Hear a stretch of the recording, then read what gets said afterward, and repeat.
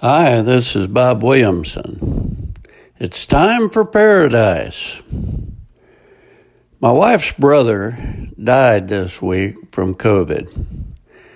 He went into the hospital and immediately developed pneumonia, and then his kidneys failed and a lung collapse, and that was it.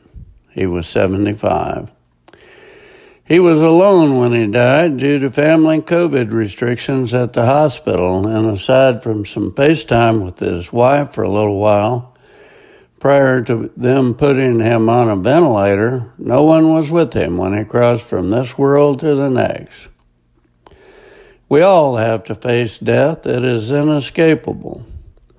I think COVID is particularly cruel because it deprives family and friends to say their goodbyes. My wife had a bout with pulmonary embolisms again about 6 months ago, and they insisted I drop her off at the emergency room. She almost died from this condition a few years back, and to watch her standing outside the emergency entrance by herself was tough to take. She was in the hospital for a week in serious condition, and they would not allow me to see her at all.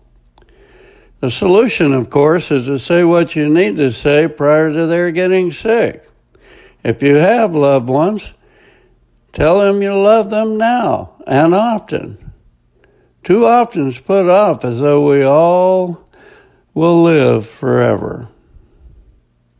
The Bible states in Psalm 39:4, "Lord, make me know my end, and what is the extent of my days. Let me know how transient I am." Death and dying are uncomfortable subjects for most people, particularly when it comes to one's own death. Many of us make our way through life never giving a thought to our mortality until a serious illness, the loss of a loved one, or some other jarring occasion confronts us with the inescapable reality that one day we will die. Ecclesiastes 7:2 tells us that death is the destiny of everyone. The living should take this to heart.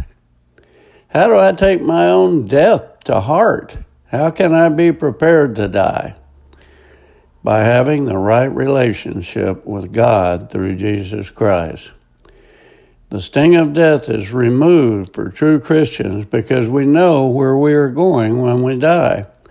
Our perishing bodies will be transformed into immortal ones that will live forever with Christ in God's eternal kingdom.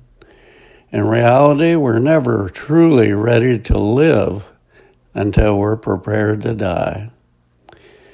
After we have placed our faith in Jesus Christ for salvation, we can further prepare for death by staying in a right relationship with the people in our lives. We ought to consider our relationships with family members, friends, neighbors, and co-workers. Are there any relationships that need to be reconciled? Is there someone we need to forgive? Someone who needs our forgiveness?